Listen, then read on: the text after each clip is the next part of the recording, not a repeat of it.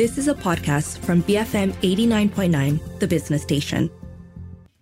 8:49 a.m. You're listening to The Morning Run with Shazana and Phil. We have the opening bell in about 15 minutes, but we're turning our attention now to the impact of AI and ESG on investments. Last year, artificial intelligence or AI dominated the headlines, bringing a new wave of digital change. Despite persistent inflation and other headwinds, the U.S. stock market rebounded in 2023 with the tech-heavy Nasdaq climbing 43%, one of its best performances in 2 decades, fueled by the AI boom. At the same time, let's not discount the environmental, social and governance or ESG movement. In recent years, the shift towards sustainable finance has accelerated. Global investment in clean energy transition hit a new record of $1.1 trillion in 2022. So how can we factor in the developments in both the AI and ESG sphere into our investment strategies? For insights on this, we speak to Abel Lim, Executive Director and Head of Wealth Management Advisory and Strategy at UOB. Abel, good morning. Thanks very much for joining us. AI was the strong outperforming theme of 2023 and explains much of the returns enjoyed by Nasdaq. However, do you see this positive momentum continuing in 2024, or will it be more hype than substance? That's a great question. We think that artificial intelligence will shift very quickly from hype to being embedded. In fact, many corporations, individuals alike will find that AI will be a very important part of their day-to-day processes and their lives in general. Last year, generative AI took the spotlight, obviously, captivating companies globally.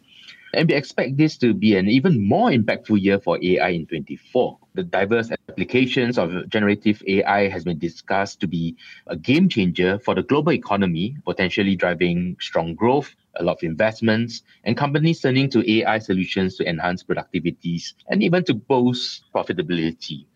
Just to give you a sense in terms of relevance, Instagram took 2.5 years to reach 100 million users. Facebook, a little bit longer, 4.5 years to reach 100 million users. The very famous ChatGPT that a lot of people are familiar with today took only 2 months to reach 100 million users.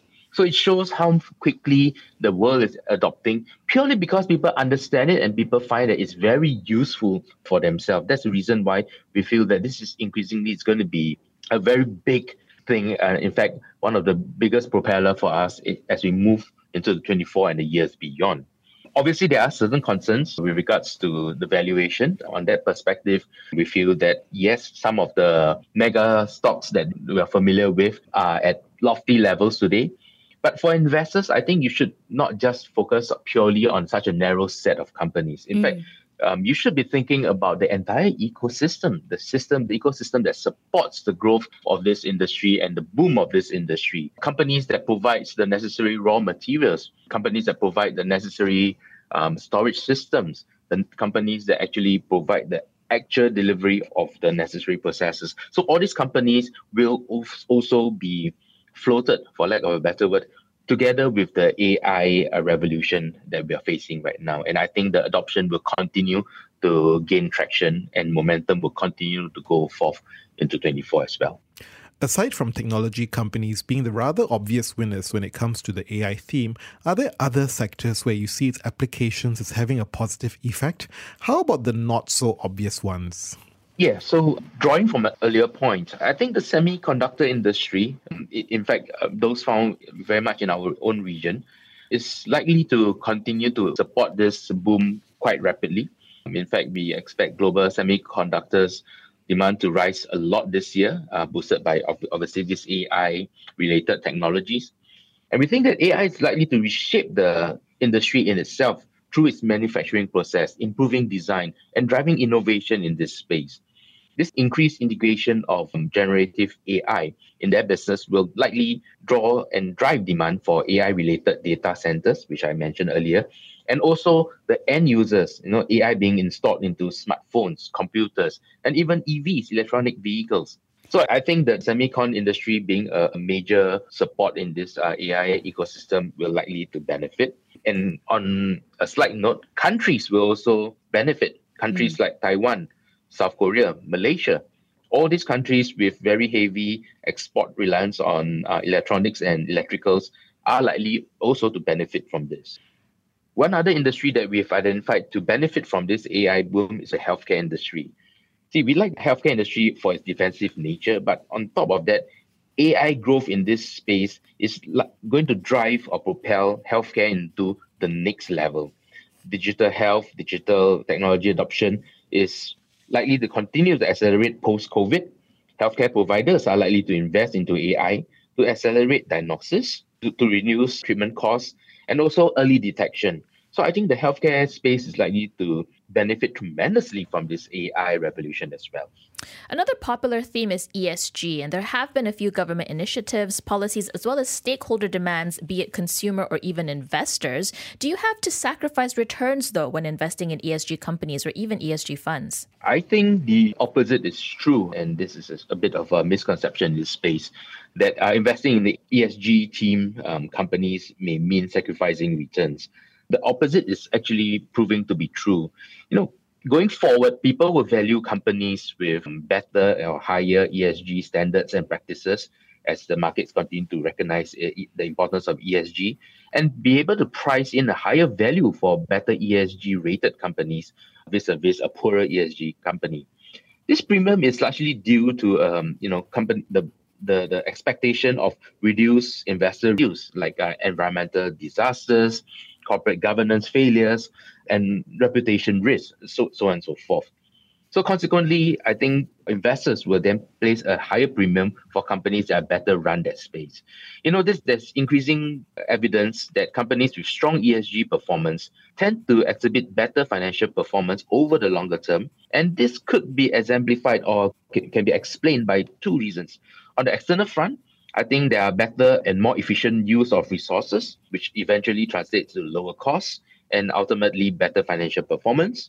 And internally, with ESG in place, employees are happier and then the morals are better and retention rates are higher. So you get highly skilled individuals who are happy with their job and willing to perform at the high level for their respective company and overall producing very good outputs. So overall, if you think about it, ESG does have impact both on the internal and external front.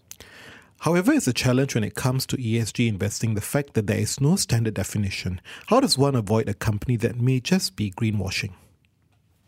This is clearly a very big problem. I think many companies has already been brought to task because of greenwashing.